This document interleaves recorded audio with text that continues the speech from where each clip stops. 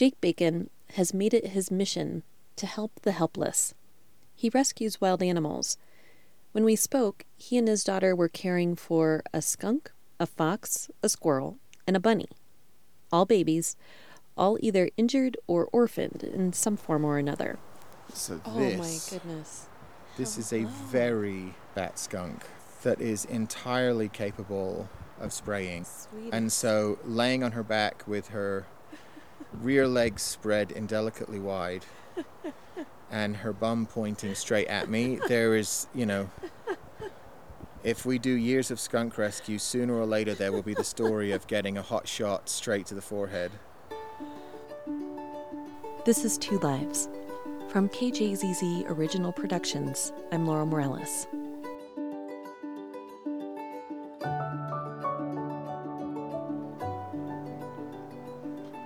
People ask me how I get to do it, how I get to have, a fox running around my living room at night, and how I get to have baby skunks following me around the house.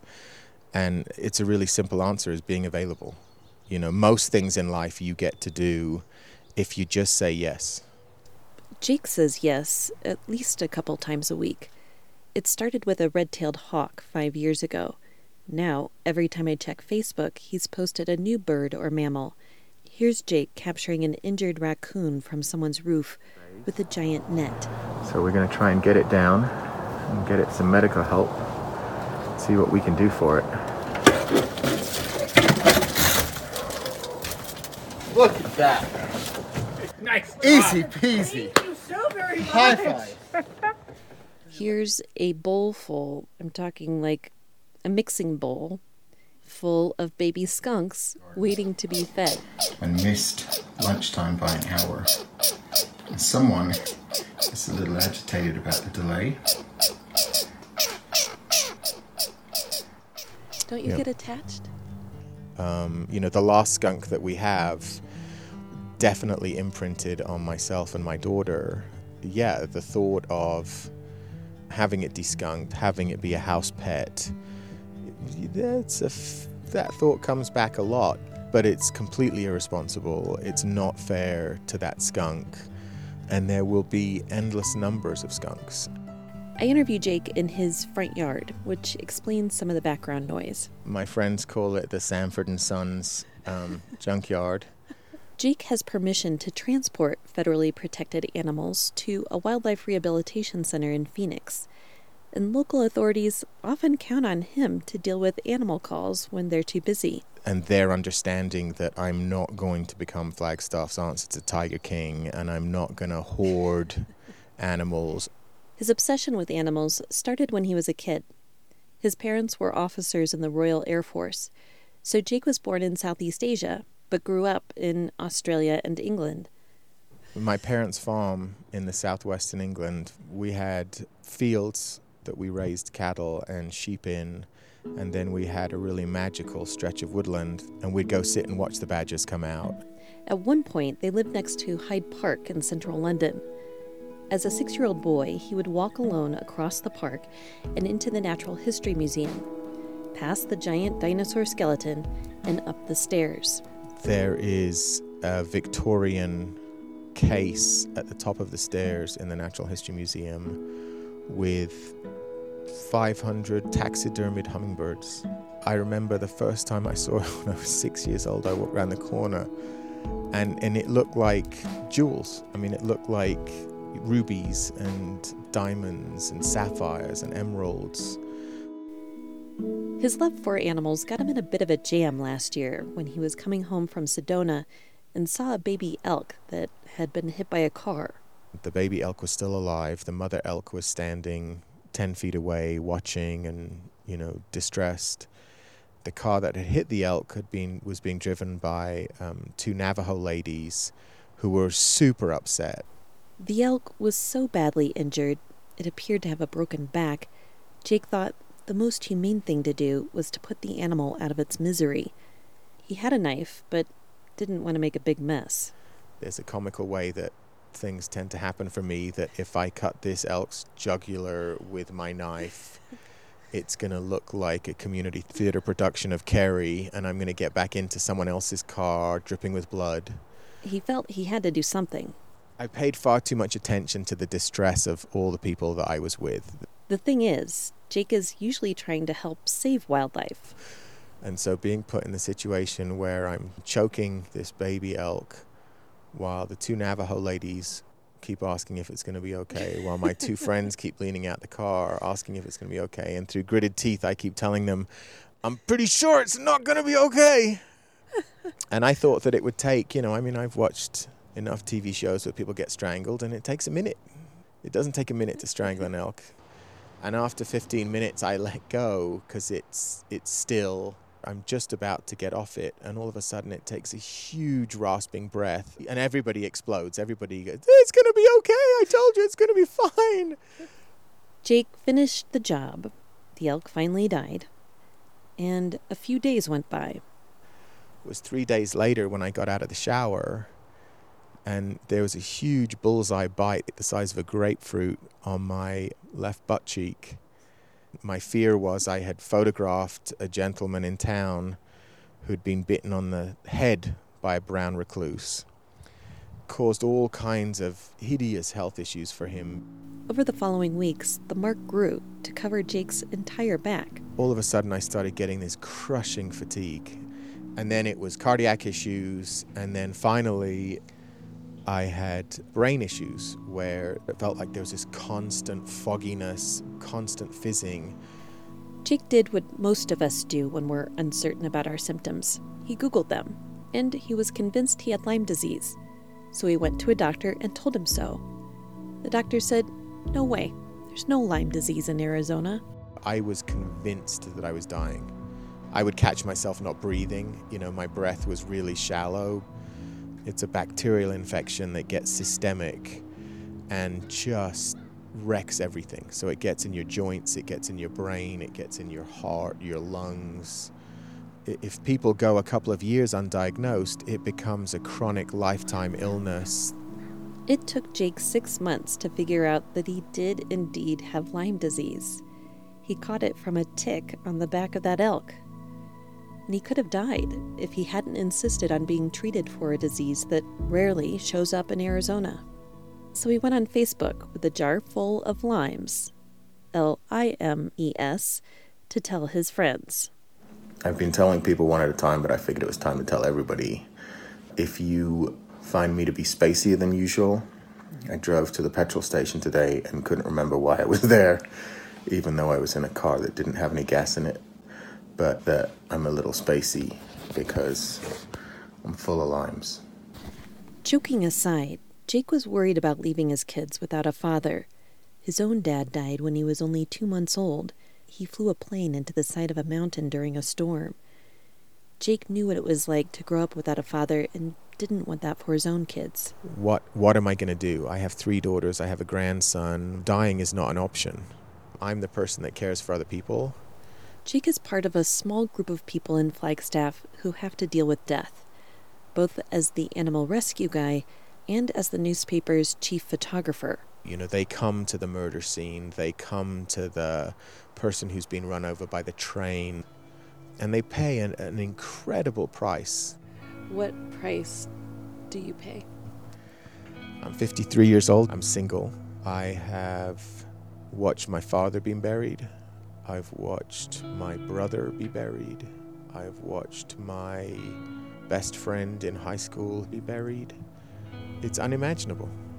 So 6 years ago, when an investigator and 2 social workers came to his door one morning, he knew it was bad news. My first concern was worrying about my friend Ryan having to tell me and how much that must suck for him. Ryan told Jake that his 19-year-old son Sam was dead. He died of a drug overdose, cocaine and methadone. Jake's youngest, Charlie, was only 5 at the time. And I had to sit her down on a swing in the back garden and say, something terrible happened while you left. And her first response was, one of my chickens died. And it was like, I'm sitting here with the intention of destroying the heart of this pure, innocent child. And there's humor. What's the biggest thing that could happen in her world? one of her damn chickens is dead. Jake says grief sneaks up on you at the most random moments.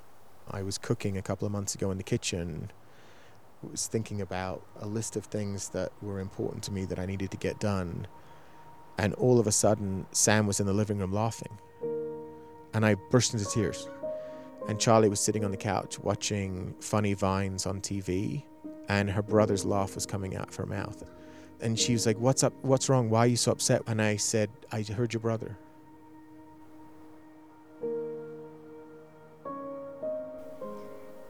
Jake blames Sam's addiction on witnessing a brutal divorce between Jake and Sam's mom. And I truly believed that I was fighting a good fight, and I was fighting for him, and I was completely blind to the price that he was paying, and he internalized that. And I truly believe that, that led to self-medication, that led to substance abuse. I had sent him away to rehab twice. Sam's death had a powerful impact on Jake. He taught his dad an unforgettable lesson. That even when I thought that I was justified and in the right, you can be in the right and you can still do unspeakable harm. And so I made the decision the day that he died that I would stand for his mom the way that he would if he were there, as a way to honor him. And I can be kind, and I can look at responses to things and be like, are you doing this out of love or are you doing this out of anger? It's a heavy burden. No, it's not. It's a really light burden. It sounds really heavy, but I have a chance to do better. It's a gift. The day that my friend Ryan stepped down these steps into that house, the course of my life irrevocably changed. I am a different human being now. The experiences I have all are changed. I can't help but think 5 years ago was when you first rescued the hawk. Mm-hmm. And 6 years ago was when Sam died, that the two aren't related in some way. Clearly there were holes in my life where I felt that if I rescued other people, my wholeness was determined by rescuing others, which is not a good way to live your life and speaks more about what's wrong with you than it does what's wrong with others. And Jake admits that rescuing animals on top of his full-time photography work has kept him busy. Too busy to think about all of the people he's lost. At the end of the day, when the house was quiet, that's when the ghosts would come. And that's when I would think about what bus full of nuns did I burn in a former life that this loss keeps coming. Jake's 13-year-old daughter, Charlie, comes out of the house with one of their latest foster animals, a baby squirrel so small it can fit into one hand. It crawls up her arm and onto her shoulder while she remains completely unfazed. So, Charlie, this is Laurel. Hi, nice to meet you. Nice to meet you too. Charlie, who has her dad's blue eyes, is a more than willing animal caregiver, getting up at all hours to help with feedings, but Jake can't get her to do the dishes. Yeah. So you only help me with the animals, you won't yes, help me with making the animals dinner are or more doing chores. important. Here's another Facebook post. It's a video of Jake and Charlie releasing the now grown skunks into the wild. Come here. The big skunk release is happening. They came to us in a bucket, tiny little skunks with their eyes closed, completely helpless. And now they're grown up and they're getting to be... What was that like after you'd had them for a couple of months? It was sad because I was going to miss them, but also stressful because I saw a hawk flying around earlier and I was scared that the hawk was going to eat them. And I imagine it's pretty hard when they die. I mean, you get a lot of these animals that have been hurt. I mean, if we know it has a bigger chance of dying, it's not as hard to deal with because you knew it was going to happen. Right. Like with the smaller squirrel that died this morning, it wasn't too difficult to deal with because it was already having a rough time living. So we just knew it was going to happen. Yeah. a lot of what my daughter Charlie and I do is take stress away from other people. Seeing things die that shouldn't die is challenging. I adopt a Winston Churchill quote of, never, ever, ever give up. When I have something that's dying, it's not fair. Life is fundamentally not based on fairness. It's another of those soft skills that I hope my children learn, because joy and sadness are equally vital and important parts of life. And as Khalil Gibran says, the deeper the sorrow carves into your being, the more joy you can contain.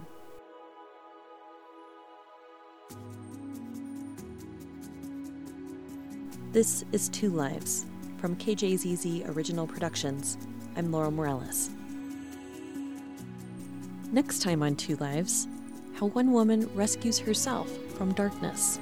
The idea of the two lives, I mean, that really stuck with me. I honestly, after we were done talking, I was like tearing up after, because it resonated so strongly with me. That idea that I'm firmly in this second life. Two lives. The second one starts the moment we realize we only have one. Download wherever you get your podcasts. And if you like it, please leave a review and tell your friends about it.